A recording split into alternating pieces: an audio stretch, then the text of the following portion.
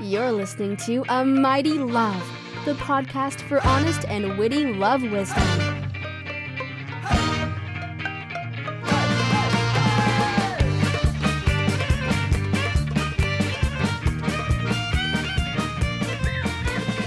Hello, listeners, and welcome back to the podcast. I am Demetrius, I'm Polyhouse Weeks, and we're back. We are back. Mm-hmm. Yeah, super back. I think this might be the last episode we record in the month of Pride. Ooh. So do we have any closing Proud thoughts? Yes. Maybe they're opening Pride thoughts? Well, opening the podcast with Pride thoughts for the end of the Pride month. Yes, exactly. I think that the increasing visibility of LGBTQ people in media is great. I think that the representation and how broad it's becoming, it's still not broad enough. I don't think it reflects what that community looks like, having known these folks. But I think that broader exposure and broader experiences, and I think that every year there's progress made, and there's clearly more progress to be made, but I'm very happy. And I think things like Queer Eye becoming mainstream again is helping, but there's lots of other things, and Yeah, I think so. I think one thing I noticed this year, and I heard this on a different podcast, they were sort of talking about this weird phenomenon of, like, rainbow washing that's been happening, where, like, Chase Bank is like, we love Pride. And I'm like, how long have you loved Pride? Yeah.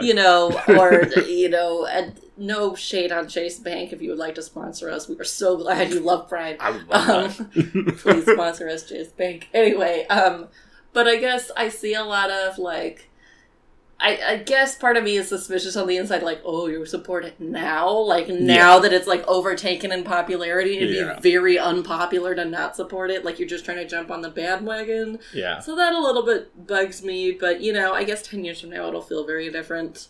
The other thing I would like to put out there is, much like, when they put, like, they make, like, pink things for breast cancer, or, like, green things for Earth Day, like, that's great. And if you were already going shopping for a scarf and then you buy the breast cancer scarf, great. But, like, don't buy the things because you think the money is going to go towards the organization like a percentage does. But, like, rather than be like, I bought this Pride umbrella, maybe just donate to, like, one of the many, many LGBTQ plus organizations and support them that way. If you want to support them with your money, do that.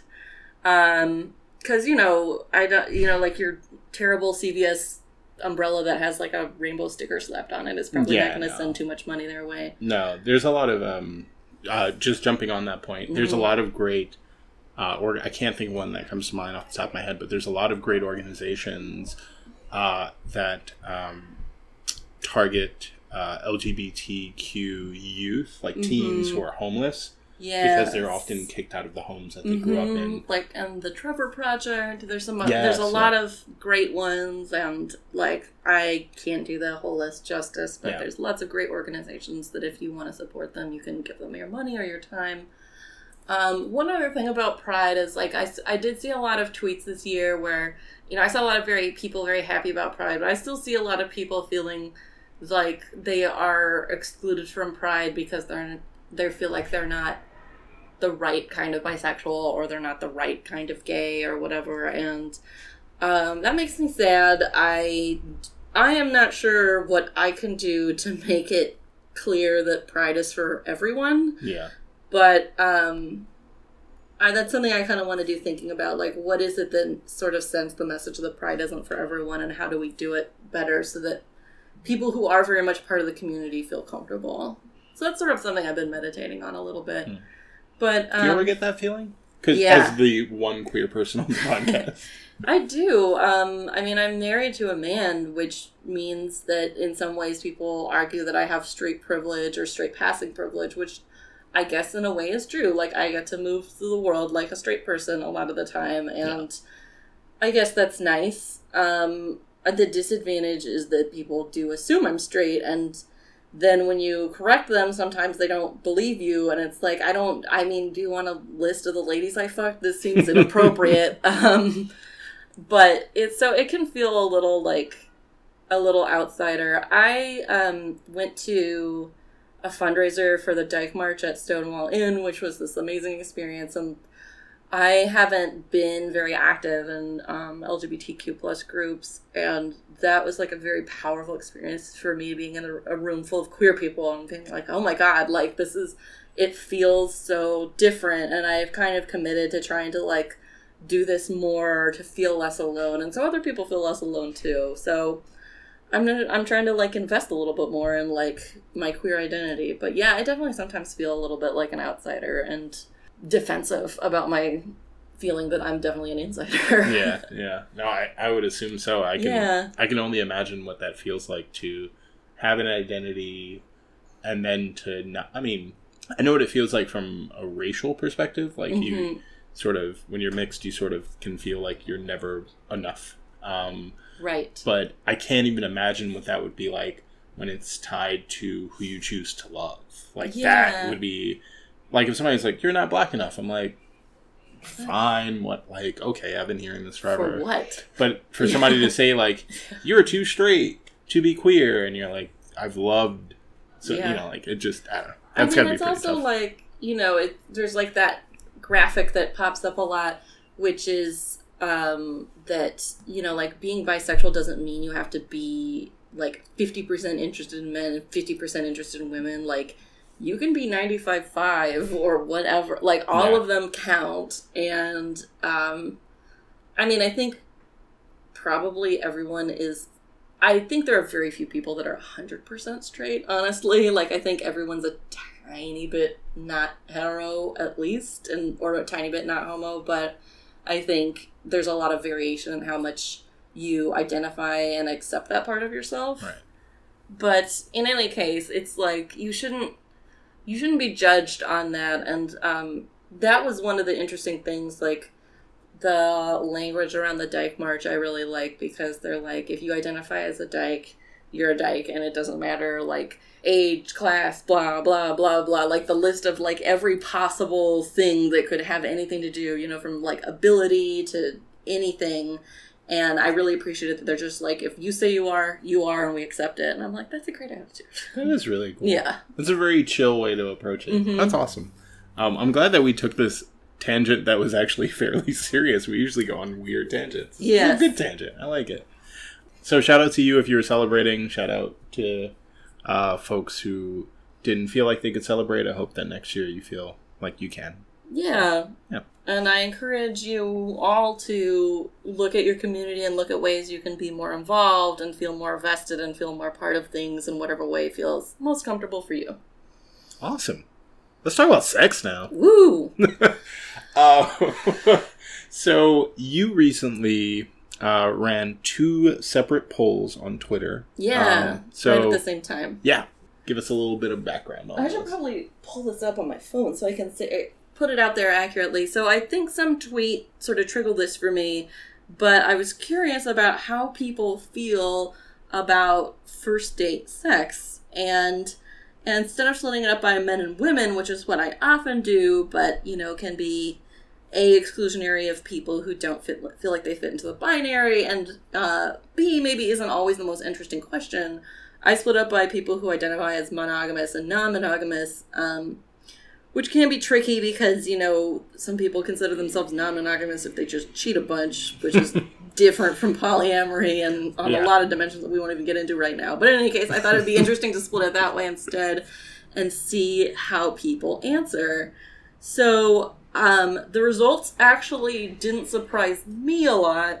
Generally speaking, non-monogamous were more likely to pick the option of usually or sometimes to the question, if it's going really well and you like them, sex on the first date, ? Whereas monogamous were more likely to pick the options rarely or never. There's the visual for you. So this didn't shock me. I kind of suspected that this is the way it would go. But what do you think about this? So as someone who voted as a monogamous person, so my answer was usually. When I was single, if I was going on a really good date and the date was going well, like I had no problem having sex on the first date. Yeah. But we're going to get into that a little bit later when we talk about a few different ways that we're going to talk about sex. But I was not surprised. No. To say that almost 60% of monogamous, or not monogamous, monogamous people were more likely to rarely or never have sex on the first date. It's not surprising. Whereas on the flip, about 70% of non-monogamous people said they would. That's interesting. I didn't put in a bunch of qualifiers like if the other person is also into it. Right. You know, it's just like, if would you be up for have it? a condom or whatever, or a bunch of saran wrap. I just let it be. You know, you can make your own assumptions. So it didn't surprise me. And then someone asked me what I thought about it, and there were some sort of different responses. Some people thought it's because if you're non-monogamous, you kind of put a higher premium on finding out how you feel about sex with the other person sooner. Right. Which is definitely how I feel, but I don't think that defines non-monogamous versus monogamous. So I'm not sure if that's part of the reason. There's probably multiple reasons why people answer either way. And I think probably gender is an important part of that. For sure, yeah. I guess someone also made the point that, you know, like, you don't really have anything to prove when you're non-monogamous. You're not, like, trying to, like, be chased. Like, you're like, I'm already out there. And that was sort of my thought, is that I've already, like, decided that the rules don't apply to me, so why would this one apply to me? Yeah. Not to say that all non-monogamous try to, like, fuck you immediately. I'm sure there are plenty of them who wait until they're comfortable, and everyone should wait until they're comfortable, however long that is. But some are more comfortable than others. I think when you've already decided the rules don't apply to you, you might not care as much about... You might be more free. Or even that you want to have sex with more than one person might also be, like, a aspect of having a higher libido. I don't know. I think it's complicated. I don't think there's one answer that explains all of it. I don't think there's one answer. I do think that what's telling about, because I was looking at some of the interactions with folks around your poll, and what was really telling to me was that the reasons why people don't have sex on the first date are even their own, like an individual person's reasons for not having sex on the first date will differ from even the people they're dating. Like, if I'm monogamous, but I want to meet somebody and want to settle down, but I am more likely to understand that if I don't want to be in a relationship with this person, I could just bang them. Yeah. Like, those folks are likely to want to sleep with someone on a first date, but there's a lot of, like, qualifiers, but if, like, logic tests. Yeah. And I think with, I think that with non-monogamous people, it's a little clearer. At least to me, it seemed from an outsider's perspective that you either are going to sleep with someone on the first date because you clicked, or you just never do that, period. Like, there's a lot less, well, you know, I didn't shave today, so I knew I wasn't planning to have sex, so I'm not going to have sex, and my underwear didn't match, or, you know, I really like them, so I'm not going to sleep with them, but I don't really like them, I don't care if I see them again, so I'm going to sleep with them, but, you know, there's a lot less but. It's true. I mean, I think one of the things that may go on in some cases for monogamy and probably rarely goes on for non-monogamous is like some sort of virtue signaling, where you're like trying to be like, oh, like maybe you're not trying to send the message that you're like chaste or pure, but that you don't fuck around a lot. Yeah, or that you're someone who is worth chasing, quote unquote, worth chasing. Sure, yeah, right, which is already a loose, that's kind of, I don't know, problematic assumption. Like, people worth chasing don't fuck right off the bat, and people who do aren't worth chasing. I don't know, but there's too much tied to, like, sex. Like, too many people's values in themselves is tied to sex way too much. Like, it's really weird. I mean, I'm not like a big advocate for like emotionless, passionless sex where you don't care about the other person at all. But I think that there's lots of different ways that you can have an emotional experience around sex, including not very much and including yes a whole lot. And I think that all of it should be fine and it shouldn't be so fucking weird. I don't know. It's pretty weird. Yeah. It's weird, but not surprising that people have hang-ups around sex. Like, people have hang-ups around just, like, their dating rules. Yeah. And then, like, once you factor in, like, sex, it's like, it becomes So my personal opinion is if you feel comfortable and it's safe and it's consensual, go for it. But I completely understand your hesitation. If you're hesitating for societal reasons, like, you know, as much as Demetrius wouldn't judge any person, whoever they are, whatever gender, whatever sexual orientation they are, for like sleeping with someone on the first date, I do know that people do judge you. Yeah. So, you know, don't feel pressured to have sex, like, ever. Especially not on the first date. I think one thing that's also weird is, like, I know that some people feel very, like, tense or protective around the number of people that they sleep with. Like, they think it should be a certain number. Like, it shouldn't be too low, it shouldn't be too high. There's some magic number that you should be at. And then also maybe you do or don't want to tell partners about that. And I think that whole concept is really problematic. I mean, I used to count the number of people I had had sex with very differently than I would now. Like, I was like, queer sex doesn't mean PIV necessarily. And then I was like, well, if that's the case, and I'm like, I think I've been counting wrong. And then I'm like, I have no idea what it is anymore, and I don't give a shit. Oh, yeah. I never even considered, like, when I was counting my number, and it was like, the last time I did that, I was in my 20s, like early 20s. I only ever counted if I had penetrative sex with someone. Like, right. But specifically, Demetrius with his penis penetrated someone. Yes. Boom. And not like, oh, you just like went down on somebody. Right. Yeah. Still sex. Yeah. Hey, no. It was funny. I actually had this conversation in a group of 4 women, and one of them was a lesbian, and I was still sort of like working on or questioning my sexuality at the time, maybe, and but had only had to have sex with men at that point. And we were talking about hooking up versus sex. Like, do they mean different things? And if they mean different things, what do they mean? And I said, I just thought it was partial nudity and more than making out. And then my friend who's a lesbian says, well, then when has sex occurred? And my other friend piped up and said, penetration. And then the lesbian raised an eyebrow at her. And then there was, like, a silence. And I'm like, I think we've all been counting wrong. And then there was, like, laughter. And, like, but that was, like, a moment where I'm like, I need to rethink this. Yeah. Oh, that's... I love that scene playing out. Yeah.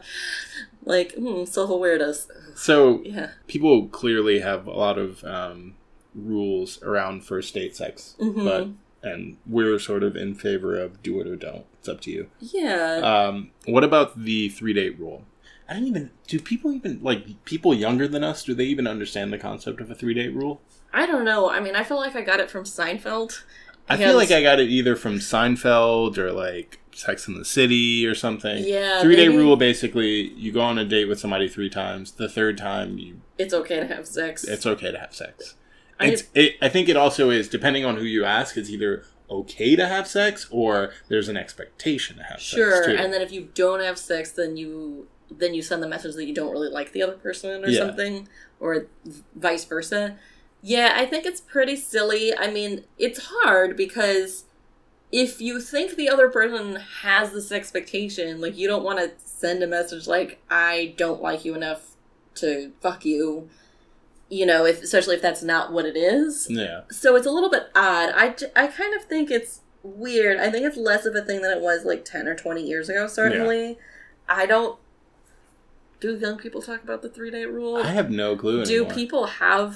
Do you think that a lot of people have a magic number, whether it's 3 or 20 or 2 months? I think that a lot of people have magic numbers. Mm-hmm. I think that people our age, so 30s, are more likely to have... 30 and older are going to have a more likely to have a magic number. I think because our generation did grow up with, like, 3-date rule, and now the folks who generally our age got into Think Like a Man, and that was like, oh, don't sleep with a man until, like, 90 days, right? Oh, boy. Which is still a magic number. Yes. So I think that... people, and even if you just go to, like, look at OkCupid used to have a question, and it was like, by what date are you comfortable with sleeping with somebody? Oh, yeah. Yeah. So when I was on OkCupid, that was like almost everyone answered that question. Yeah. And they all had, and most people weren't saying one date, like whatever, let's see what happens. You know? Yeah. I think that people do have magic numbers, and I think that they're all wrong. But they're also all right. Yeah. In a way, because if you're somebody who takes the gospel of think like a man, which, by the way, don't take relationship advice from Steve Harvey. Take a look at his terrible push broom mustache that he clearly, like, dyes. Like, it's so black. Do you think it's like one of those things where he, like, combs paint into it? Yeah, 100%. There's this product that a lot of black celebrities use called Beijing. It's pronounced like Beijing, but it's Bijen. And it gives, like, an almost, like, perfect black. And you'll notice it with older black men with facial hair or, like, long hair. And their hair is, like, the perfect flat black, like it looks like a product. That's Beijing. And he definitely uses it in his mustache. It's too black. It wraps around his lips. It's gross. Don't take relationship advice from Steve Harvey.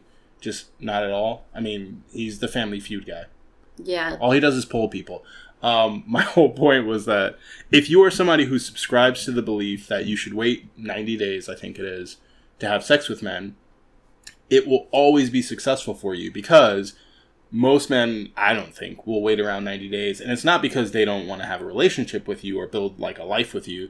They're just like, why the fuck am I going to date somebody who's going to wait 90 arbitrary days? I'm going to skip this.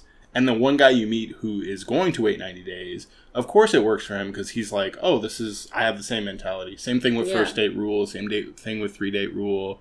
And, like, you know, just keep in mind that people can leave after the first time you have sex. It doesn't matter if it doesn't matter how long you wait. Yeah. If someone's just waiting to have sex, they could wait 90 days. I don't think very many people will wait 90 days to have sex and then vanish, but, you know, never say never. So. Yeah, hey. The shortest amount of time I ever waited was, like, with hours, right? And that's somebody who I dated and, like, would date throughout my life. Like, I dated her off and on for, like, 5 years. Wow. I've waited to have sex with somebody for, like, 2 months. Wow. And the sex was so bad that I was like, I can't do this anymore. It was so bad. Yeah.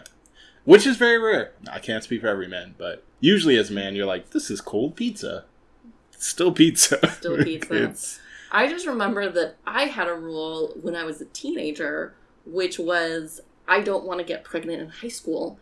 Nice. And that was my rule, and I felt like that's really not a stupid, arbitrary rule. Honestly, that's that. You know, if that's your rule, it worked for you. It worked out great. I did not get pregnant in high school, not even one time. So success. Yeah. My rule when I was a youth was just always use condoms. That's another good rule. Always use condoms, because my mother specifically said, "Don't bring any kids here. I'm not raising no grandbabies," and that was it. That's some great momming. Yeah, good job to her. It worked out really well for her. Still 0 kids. Well done. Yeah, 0 for, like, never mind. Anyway, let's not calculate that. So I think that the rules help with people who have a hard time going through life without rules. If you are somebody who feels very uncomfortable without structure, it might be good for you to build in rules so that when things work or don't work, you can just use that as a goalpost. Yeah. You know, like, oh, I went on 3 dates with this guy. Didn't work out. But, you know, luckily I stuck to my 5-date rule. So then I didn't sleep with him, and now I don't feel bad. And a lot of it is just protecting yourself, really. Yeah. That's really all it does. It's, you know, as long as you're using protection and there's consent, and you want to have sex with someone and feel comfortable, whatever rule you choose is going to work for you. Yeah. I had, this reminds me of this really funny conversation I had in college. So I was, like, very close to this other guy who was an RA in my building. You know, we were coworkers, but we also just, like, I'm very nostalgic for this, like, these, like, super, super intense friendships you develop in college. Like, you just, it's so hard to ever have something like that in any other part in your life. But, like, we had this super intense friendship, and we, like, hung out every single day for a year. Yeah. And then he got a girlfriend, and we spent less time together, and it was, like, very disappointing and difficult for me, because I I wasn't jealous at all. Our relationship was very platonic, at least as far as I know. But I was very sad, like, once he just didn't have as much time.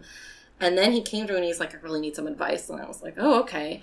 And he's like, it's about Jen. And I said, okay, his girlfriend. And he said, I had this rule that I wouldn't kiss anyone unless we were in love.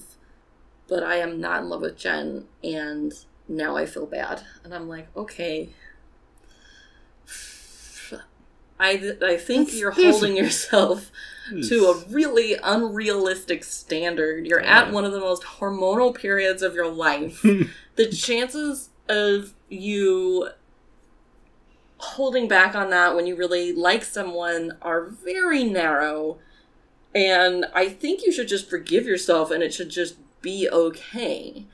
Yeah. And he's like, yeah, and he looked uncomfortable, and I said, I mean, if there's some other rule you want to set instead, like I wouldn't do whatever, I wouldn't have sex, or I don't know, whatever, like if you want to set another rule for yourself that feels more right for you, you're welcome to do that. He's like, but what if I break that rule too? And I said, then you need to start asking yourself why you need these rules if you're just going to keep breaking them. I can't really help you with this, but like, why do you even need a rule? And he's like, And I said, I don't even think you can answer this right now. And I don't think I think that's fine, but I think you should think about it. That was a pretty hilarious conversation. Yeah, I'm sure. No kissing before love. Oh, man. That would suck. Oh, my God. But then sometimes you figure out you love somebody when you kiss them. Yeah, it's true. That's the deciding factor, It's true. It has been, anyway, for me. I think my favorite part of this story is, he was like... So he was like this intense romantic, right? Yeah, and so clearly. I actually fell out of touch with him for a long time, and then I found him again, and we were friends again for a while. We lived in the same city by like coincidence, and he wasn't on Facebook, so it was sort of a miracle I even found him at all. And we started hanging out again, and so he and his wife were throwing a Christmas party, and so I went. And I didn't really know that many people besides him. I didn't even know his wife. So I was sort of standing there feeling a little bit awkward. And then I overheard her talking about him. And she said, it was just so hard. And for like a long time, I wasn't sure I wasn't going to meet anyone. And I was really worried. But like, now I know I was waiting for Tony. And I was like, oh my God, like that is the sweetest and also sappiest and also most on point comment for his match. And I'm like, that's how I know they're a match. That's good. That's good for them. I hope they work out. They seem pretty happy. Good. That's good. So 3-date rule, you're super for? Yeah, I'm real. 3-day rule is always good. Never backfires. All right. Obviously, never. It's never not once worked out perfectly for everyone ever. That's why everyone is happy in dating, and no one has any questions about dating ever. We've all agreed to these rules, and they work perfectly, and everyone's happy all the time. We've developed a consensus. Yes. Yeah, nope. So, less rule-focused and more just like advice. How do you tell somebody, or how do you tell if someone wants to have sex with you? So I think that because of the dynamics of heterosexual dating and how often a woman's pleasure is deprioritized. Yeah. I had very interesting experiences around sex when I was in my 20s. And when I say interesting, I mean like, damn, how could you go through life not prioritizing your own sex and like pleasure? But of course that comes from like being a man and feeling like the world is designed for your pleasure. But I found I was always in my 20s I never knew if anyone wanted to sleep with me, to the point where like someone would be like, hey, come over to my apartment, and I'm like, cool, like we're just coming to hang out. Hey, I'm making out with you. Cool. Hey, I'm whipping your... Oh, you want to have sex? Oh, okay. All right. Yeah, you've already got a handful of when dick. It stopped being ambiguous for you. Yeah, but there was so much ambiguity. When I was in my 20s, there were so few times that a woman was like, I'd like to have sex with you now. Or even just like, I'd like to have sex with you now. Or like any variation of like, I would like to just openly tell you. Yeah. So, if you're in my experience, as a straight guy, it was like a coin flip, and I always just was like, ma'am, are you interested in having sex right now? No? Okay, all right, well, I'll just fill out the proper paperwork and stuff. Asking is a really good way to find out. Yes. And that the only reason I did it was because it was always so ambiguous that I was just like, look, I'm going to miss out on sex. Or I'm just going to be assuming that you want to have sex with me and things are just awkward. So, just ask. Yeah. But in a way less like, in my world where I'm like, I just want to use logic to solve problems. That works perfectly. But what if you're just someone who's like clueless and you're like, I want to know if maybe they want to have sex with me without asking, because then it'll be awkward. Like, what do you recommend? Ooh, I am so bad at telling if someone wants to have sex with me. It's comically bad. So I guess clues can be, like, in retrospect, good clues are lots of touching. Like, if they're going out of their way to, like, put their arm around you or whatever, that's a good clue. Yeah. If it's getting late and no one is trying to leave or trying to get you to leave, that's, like, a clue. Another clue, which can be fraught, but as if they keep offering you drinks is another clue that they might be interested in. Not like getting you like passed out, but just like being like, let's keep it going, let's make it fun, let's relax. That's a clue. But I'm real big on just asking if you're not sure and you want to know. Also, just as a woman, I can often just be lazy and wait for the man to tip his hand. But if I'm on a date with a woman, I'm often mystified. I just end up just asking or just stating my own preference. I'm pretty awkward. It's sad. You'd think I'd like have grown up or learned something by now, but no, I'm just terrible at it. I'm just like, so, do you want to have sex now? Is usually my pickup line. Nice. That works. It's unambiguous. It's very clear. Yeah. Oh man. I never as I got older, I think I always dated at my age range. So as I got older, I was dating women who were my age. So once I hit like 30, there was definitely a shift of, you want to have sex? Like, I have condoms with me. And it's like, great, yeah. This is so great. It was wonderful. Straight men, if you're not in your 30s, if you're younger than your 30, not if you're 40, I guess it doesn't count. If you're younger than 30, it gets so much better. Sex just gets so much better. Oh my god, I think that's pretty much generally true.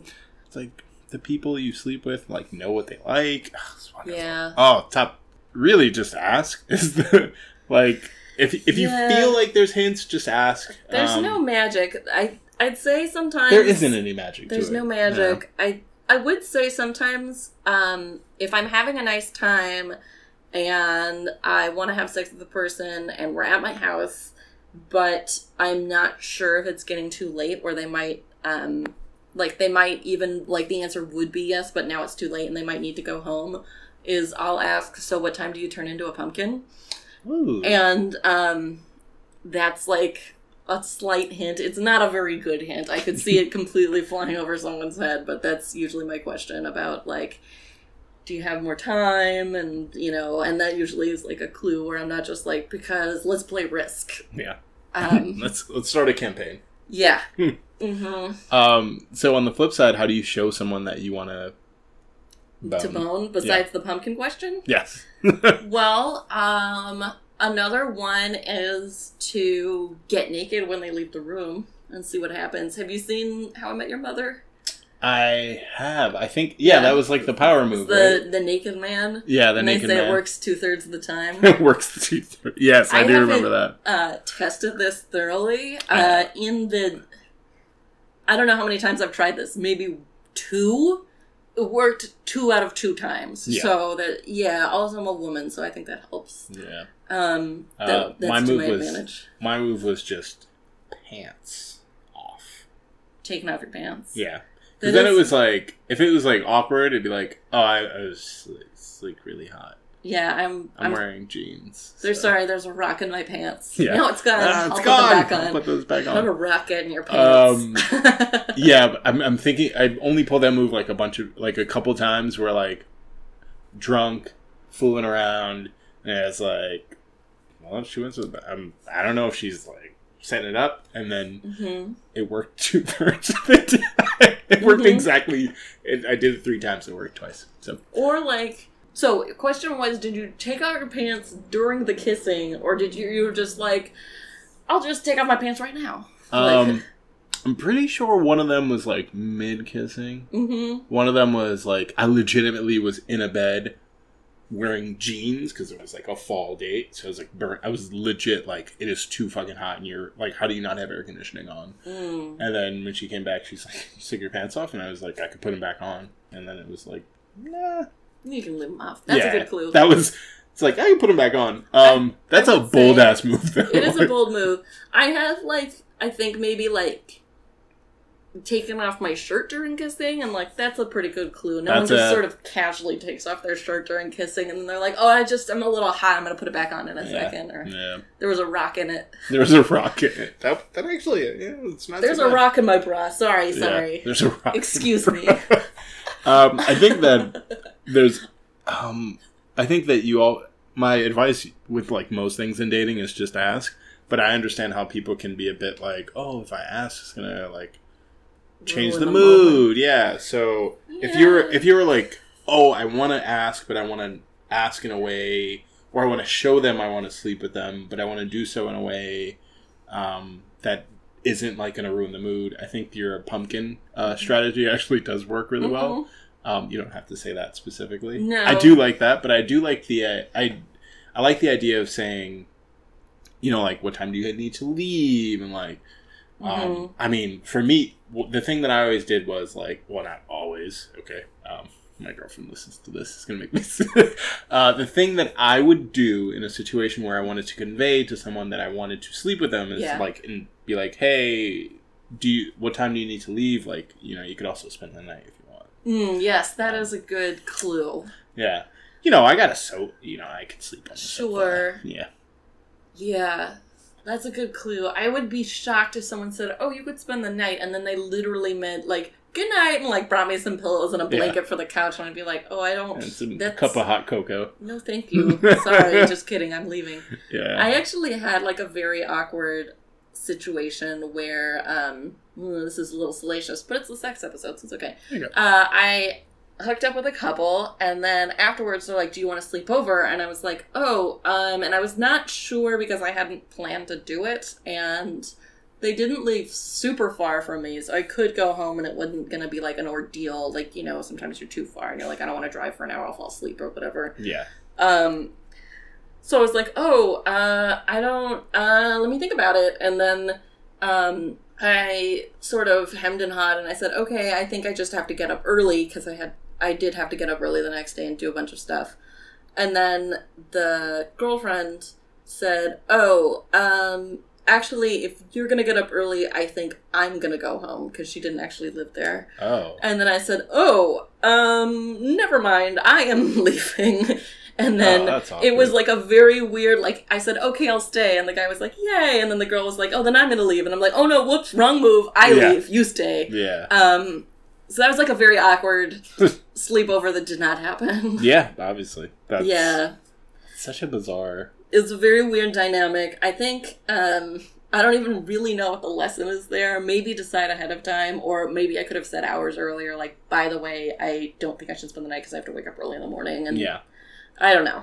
Yeah, or I guess that sort of proves, like, if you weren't specifically planning on sleeping with somebody and you're going over to their place, a good way to convey, like, hey, I'm coming over and I think we should hook up is like, do you want me to spend the night? Mm-hmm. Or like, is it cool if I spend the night? Because there's 100% a chance that, you know, oh, you're spending the night, but I think it's too soon to have sex.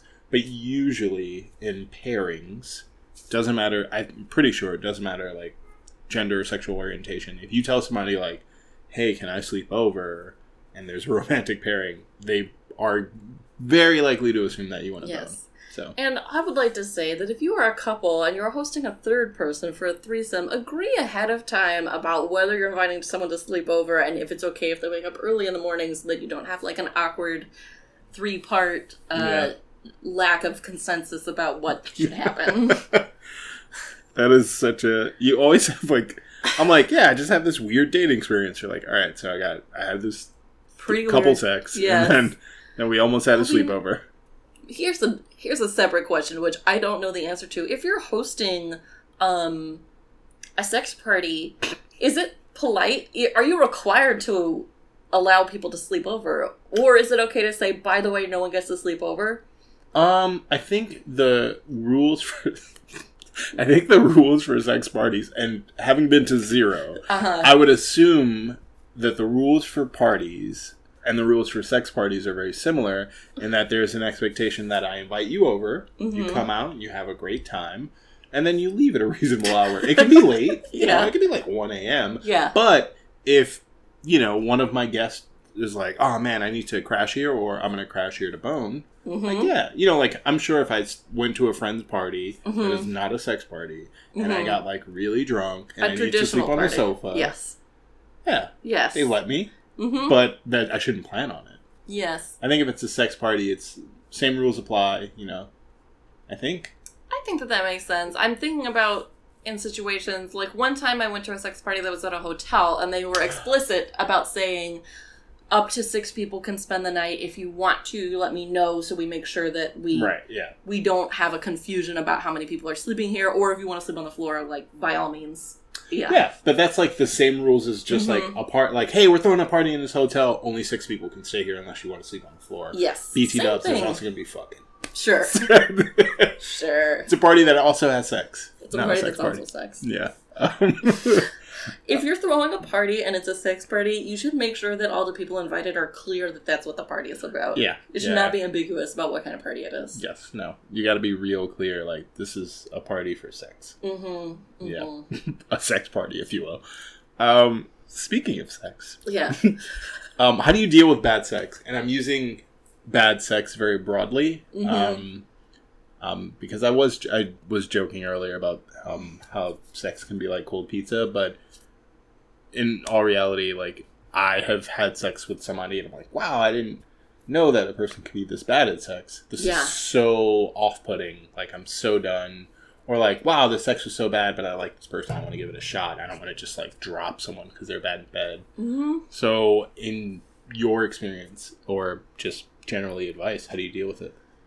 Well, I guess one thing I would do is, or I have done, is sort of try to contextualize it. Like, do I think the sex is bad because we have bad communication? Do I think the sex is bad because we were both way too drunk or way too tired? Or do I think the sex was bad because this is just like a mismatch? Yeah. So I feel like if I can attribute it to at least one of the things that aren't mismatched, I will give the other person a chance if I really like them otherwise. If I was sort of lukewarm on them and then they don't stick the landing, I have no reason to... Stick the landing. I have no reason to stick around. I mean, I don't like go, well, bye, and run out the door, but I don't try to in any way... I try to soften it a little bit, but I don't try to in any way imply that I'm going to keep seeing them or that, and I don't try to be mean, but I'm certainly not going to like try to act like it was good. Yeah. Women do this enough. I wish we would just stop. B, it does them no favors to like pretend like it was great if it was bad. So don't pretend like it was good if it was bad. I have actually had somebody tell me that I was so bad in bed that they didn't want to see me anymore. Oh, ouch. I was okay with it. I was like, all right, hey, cool. You do you. Enjoy yourself. I thought that was incredible because I was like, wow, you just saved me a lot of time worrying about, like, oh, does she like me? I don't know. That's true. You put it much more eloquently than I can, but I think that at some point you have to figure out, is the sex even salvageable? Do I even like this person? And there's a lot of factors that go into it, but I have been in a position where I slept with someone and the sex was so bad and I was so uncomfortable. I won't get into why, but it was just such a bad experience altogether that I was like, I can't see this person, but the optics of, oh, I'm a guy, and, you know, you had sex with me on, like, the second date, and now I'm done. Yeah. Like, so I was like, oh, how do I manage that? Point being, there's value in being honest with somebody. Somebody told me that they just didn't think I was good in bed, and I was like, cool. I took value from that. It might be hard. Your mileage may vary. Not every guy is going to be like, oh, all right, cool. You know, good luck. Yeah. Your mileage might vary. I think that a lot of people aren't. See, this is the problem. Is that I was going to say a lot of people aren't bad in bed, but it's because I don't sleep with men.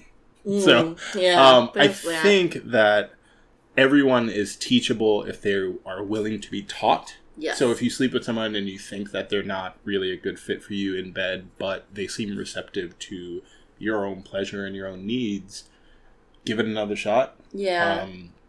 But there are going to be some people where they're bad in bed. They think they're good in bed. They also can't be taught. Like, they refuse to be taught. And having sex with them does nothing for you that is pleasurable. Then, like, don't, like, drop them. Like, you're like, hey, we're not compatible in bed. No. Sometimes you can figure this out just from conversation ahead of time. I think that's a lot easier if you sleep with men. Yes, it's true. I've not had a woman say something in a conversation where I'm like, I shouldn't fuck you because you're problematic. Yeah. Certainly I've had this experience with men. For example, I told the guy that I was bisexual, and then he was like, I don't get it. And I was like, don't get what? Confused about where this is going, although it's not promising already at this point. It's already and I said, and he's like, I don't understand. Like, you have sex with a woman. Like, how does that work without a penis? And I was like, have you heard of the internet? Yeah. There's this thing called porn. Yeah. And then he, like, is looking at me, and he was like, but, like, what is sex without penetration? And I'm just like, well, definitely I'm not fucking this guy. Yeah. And then, like, I'm, like, explaining to him about, like, hands and toys, and also how some women aren't even super into penetration in the first place, but I'm also like, why am I teaching you this right now? The fact that you do not know this means I definitely don't want to fuck you. Yeah. And now I'm just sort of trying to share some information so you're not 100% clueless, and maybe you'll spend some time Googling later. I don't know. But, boy. Yeah, good Lord. Yeah, gotta be honest with you. Unless a woman has never once even, like, come into contact with a penis, there's never a question of, like, well, how does this all work? Like, I don't get it. Like, what do you mean? Like, no. But that also is just because men's pleasure is prioritized, so. It's true. I mean, I think there are situations in which what you enjoy and what the other person enjoy fundamentally don't line up. Sure. And that cannot be because the person is, like, uninformed about pleasure or women's bodies or whatever. It can be just, like, a sincere, like, lack of overlap in interests or whatever. You know, like, if I dated someone who said, like, pain has to be a big part of sex for me, I can't, it's not for me. Like, especially if they want me to, like, hit them. I'm like, it's not for me. It's, like, it's not a bad thing. If that's what you're into, that's wonderful. And, like, it's great to be self-aware, but it's not for me, and it's not going to happen, and we're better off finding someone more receptive to that. Yeah. No, that's a great point. Yeah, I think that a lot of times what people think of as bad sex is either someone who just doesn't know what they're doing, period, but usually just you're doing a thing, and this is the thing that you like, and that doesn't do anything for me. Sure. So we gotta come to the middle a bit. It's true, and there's also, like, a difference between, like, oh, okay, you like this thing, and it's not hot for me, but it's not a turn-off, so I'm happy to do it for you, because it's exciting to see you get off, versus you like this thing, and that thing, like, actively is a turn-off for me, and, like, this is, that does not work. Because I mean, there are definitely things I like where I have partners where they're like, I feel decidedly neutral about this, but you're into it, so sure. And the other way around, too. And that's totally a functional relationship. Yeah. Give a little, get a little. Yeah, I think that, you know, it's just like, I don't like massages. Like, I don't like to be massaged. I don't like it. But, you know, if I'm dating somebody who likes to have their back massaged, then I'll do it for them.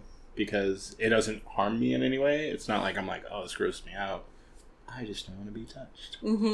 That's not really true. Anyway, we've been talking around sex a lot. Yeah. And about, like, how people look at things and, you know, our rules and, you know, how you show interest. But I think that under all that is the idea that it's not just an idea, that people give sex a certain amount of meaning and weight.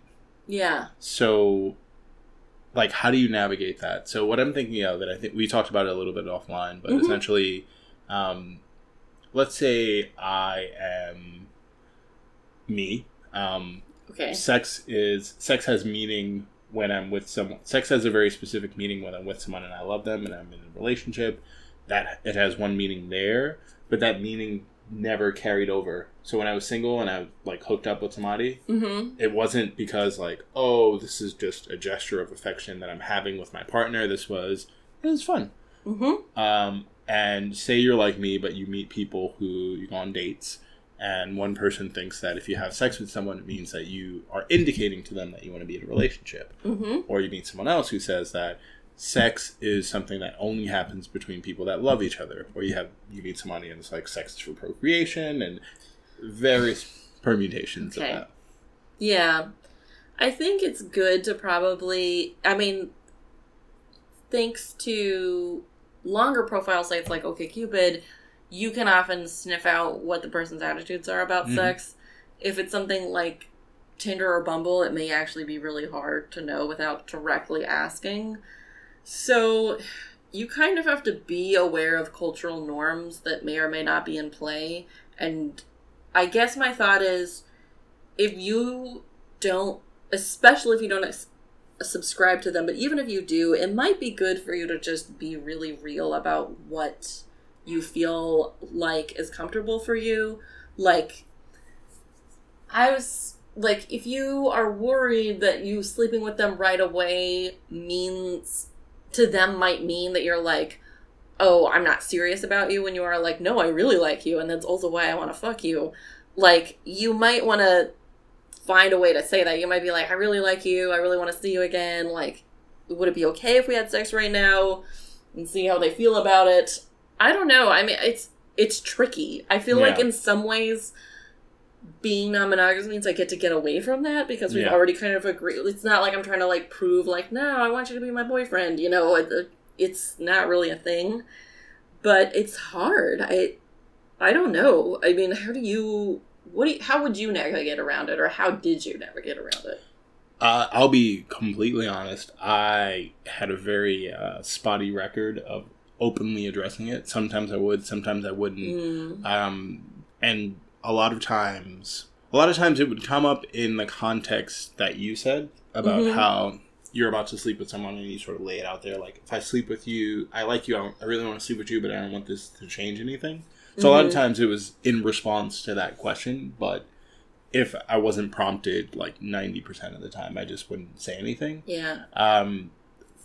But I tried to be a bit more open about it when it meant something specific to me, because that was only the thing I was looking for. Like, if I was only into casual sex, I would tell people, I'm only looking to hook up. You know, I'm not going to treat you like this or that. The sex is just what it is. It's a thing unto itself. And when I was looking for a relationship and somebody's like, oh, I want to sleep with you, I would tell people, having sex with you doesn't change my opinion of you, which was always true. But I wasn't always the best about what it actually meant for me. Like, oh, this doesn't change my opinion of you, but it also doesn't influence my opinion either. Right. So yeah, no, I wasn't the best at it. And yeah, no, that's one of those things when I look back and I'm like, oh, I see how that led to confusion. When dating heterosexual women, I found that if you were open and generally sex positive, they were more receptive to having sex with you. But the thing that neither one of us in any of my pairings would close the loop on is, okay, you don't think negatively of me. You know, you don't take that meaning from sex, but does it mean that you are more interested or more likely to sort of want to be in a relationship? And that was the thing that was missing. And I think that might have to do with the fact that a lot of straight women or women who date men deal so often with the negativity that men have around sex. Yeah, so I don't know. I never was good at navigating it, honestly. It's really odd. My good friend was telling me she was dating this guy. They'd been on like maybe 2 or 3 dates, and I think the weather was bad, and so he's like, instead of going out, do you want to come over? And then she was hesitant because she wasn't sure she wanted to sleep with him, and so she didn't want to like go over there and then be in a situation where she'd have to extract herself and be like, oh, I didn't want to fuck you. I just wanted to hang out. Yeah. And she said, I don't think I should. Maybe we should just reschedule. And then he said, well, what if we agree that all of our clothes stay on? And she said, okay.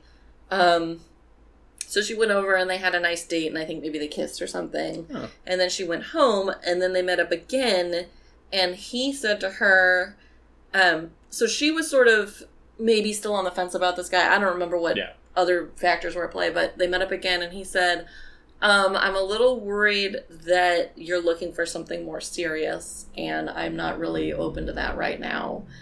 Like, essentially, her not wanting to sleep with him, to him, sent the message like, oh, I want you to be my boyfriend. I shouldn't sleep with you too soon. Whereas for her, it was like, I just maybe don't like you that much. Yeah. And she said, oh, no, that's fine. Let's just be friends. And then he was relieved and was like, okay. And I think they are still friendly to this day. Cool.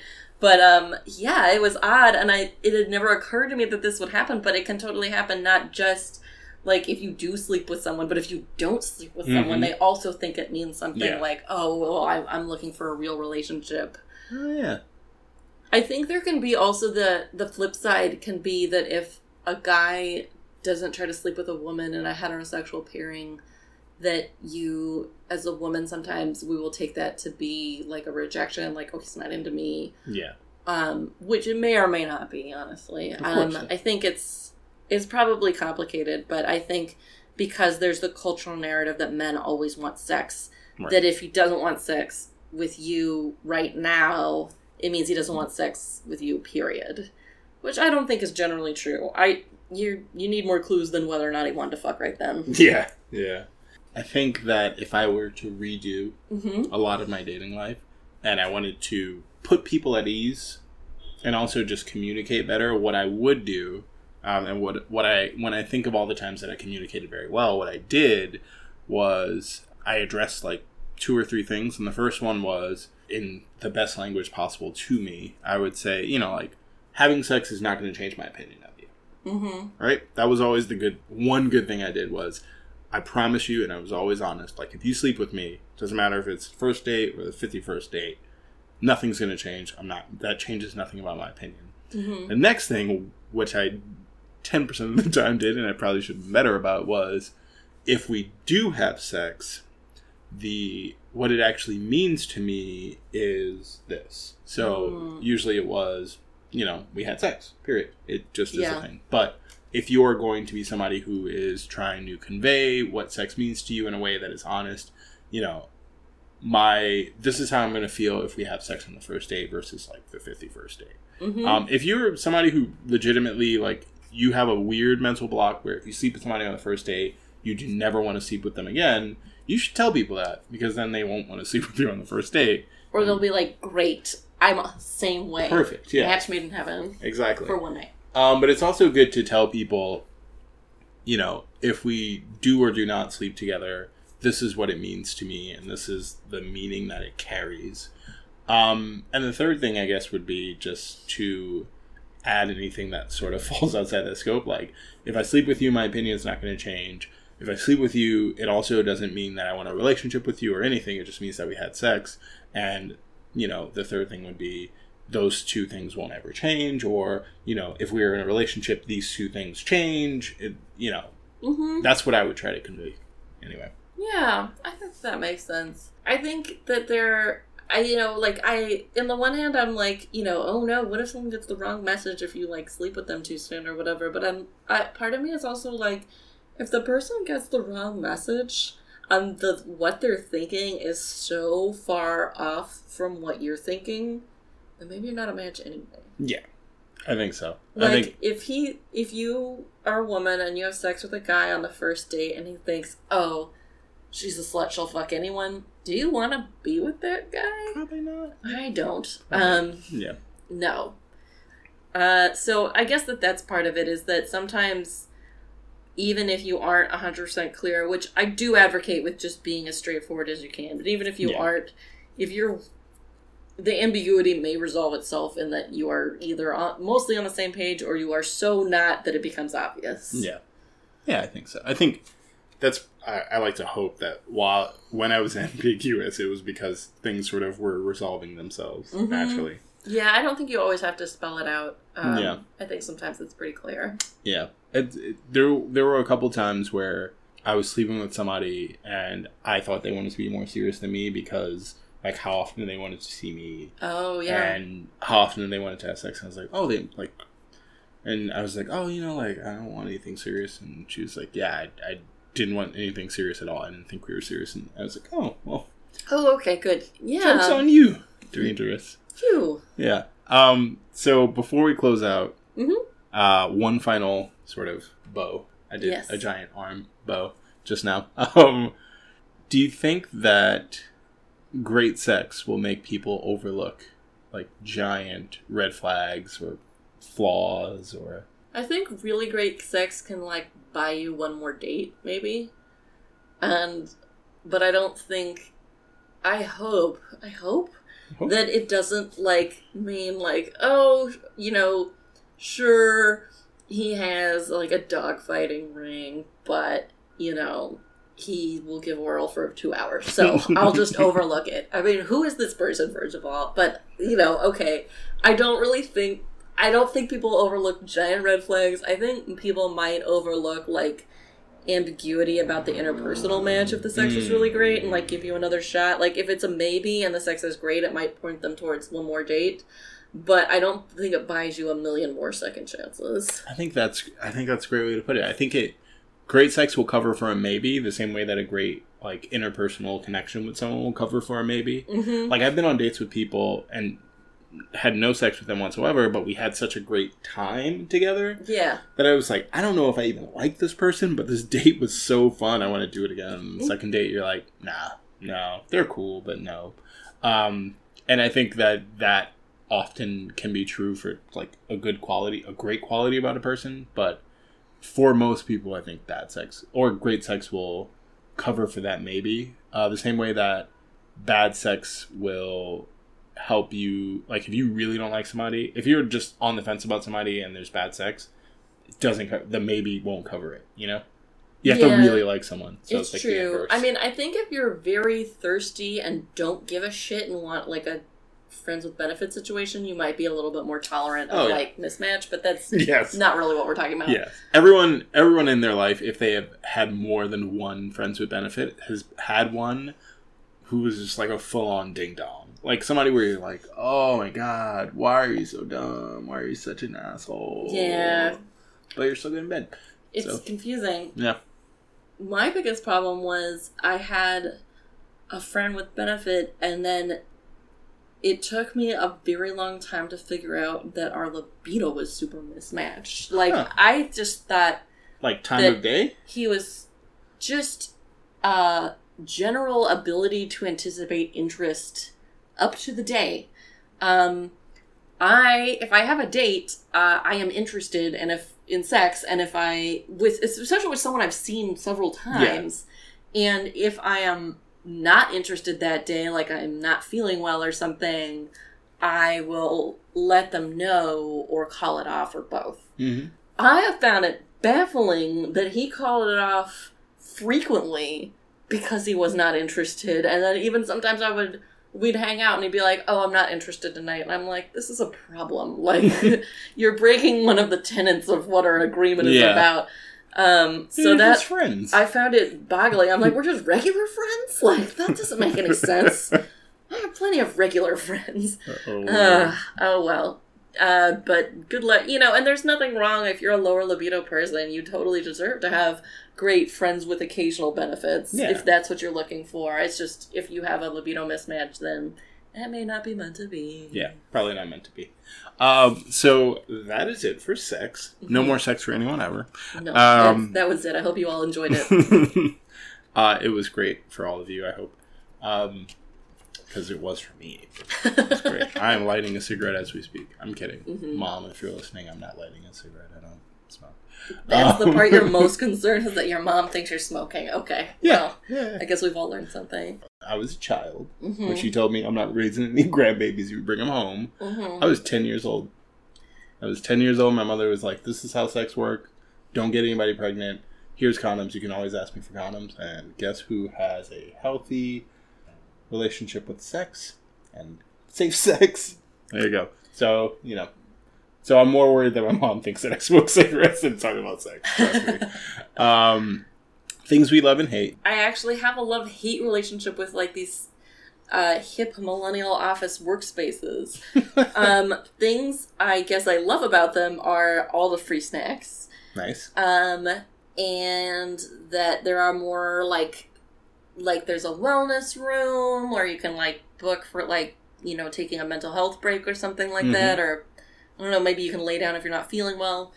I don't think they have a bed, but I think they have, like, a beanbag chair in the one at my office anyway. Oh, nice. And, nice things like having lunches catered occasionally, or, like, having couches. Things I do not love about millennial workspaces. The whole open office plan, like, I get, it's like, ooh, it's so collaborative. We can talk to anyone, but it's like, okay, yes, but also there's a lot of chatter. Also, at my office in particular, they play pop music at, like, a normal volume. Like, it's not even quiet. Really? It's pretty loud. Like, the noise just permeates the whole floor? Yeah, and it's not even, like, appropriate. I mean, I'm not a priss. You heard me say the F word a bunch of times, but, like, it was definitely, like, they were playing Rihanna really, like, pretty loud, a regular volume, and I'm like, this seems odd. Is it, like, early Rihanna or, like, more recent? S&M. Like... Oh, okay. I feel like that's a weird choice for an office. I mean, it depends on the kind of office. I mean, what if you're on, like, a sales call? I don't know. It just seemed weird to me. And then, there's, like, my desk is actually just a table, and it's, like, open on the bottom. Like, there's no divider, and so the guy across from me keeps kicking me, which is a whole other, like, rant all by itself about keep your legs to yourself. But, like, just, like, a lack of any privacy at all is real weird to me. And then also, I didn't, but I was so pissed off, I wanted to smack someone because they were whistling. Just fucking whistling at regular volume. And I'm like, for how long? Any amount of time is really inappropriate. Like... Were they sitting? They were sitting at their desk, whistling a song. Not just like, I'm leaving for the day, I'm whistling. No, like if someone was like, hello, and that, fine, okay. Yeah. But not like, don't whistle a song at your desk. That's Other people are working. So I'd say a decidedly mixed review on this, and I don't know. I'm a little not in love with it. Not in love with it. Not hating it completely, though. I don't hate it completely because the snacks are good, but I don't know. Do you know what I loved? What? I think it was last week or this week. I got a text from my co-host. Oh. And it was pictures of you with two of the Queer Eye guys. Yes. I lost my shit. I absolutely lost my shit. So you met... I lost my shit. I met Karamo and Jonathan Van Ness. And so jealous. Yeah, I completely left out. They were in the building I work in for reasons having nothing to do with my job. And I just looked up and Karamo walked into the elevator with me and I was not cool at all. I was so not cool. I was all like shaky and like, I'm such a big fan. And like, he was very sweet. And I met his fiance and his friend. And we took a picture together, which is what I texted to Demetrius to make him very jealous. Yep. And it was great. And then I was like already super excited about that. And then Jonathan Van Ness starts walking by, and I think I just shrieked, and he turned around and agreed to take a picture with me. That's awesome. Yeah, I know New Yorkers are supposed to be, like, super cool, like, oh, it's not a big deal, city's full of all kinds of people, but I just have no chill when I truly love someone. And so I think we're all best friends now. Is how it works. Would hope so. Yeah. I can't wait to have them on the podcast. Oh yeah, I definitely mentioned it and invited them, and they definitely said yes. So obviously, yeah, awesome. No, that I love that. That was really cool. Yeah. And I think that's it. Yeah. Yeah. Thank you as always. Yeah. Thank you. So good luck fucking out there, people. Make it a good one. Good luck out there. Bye.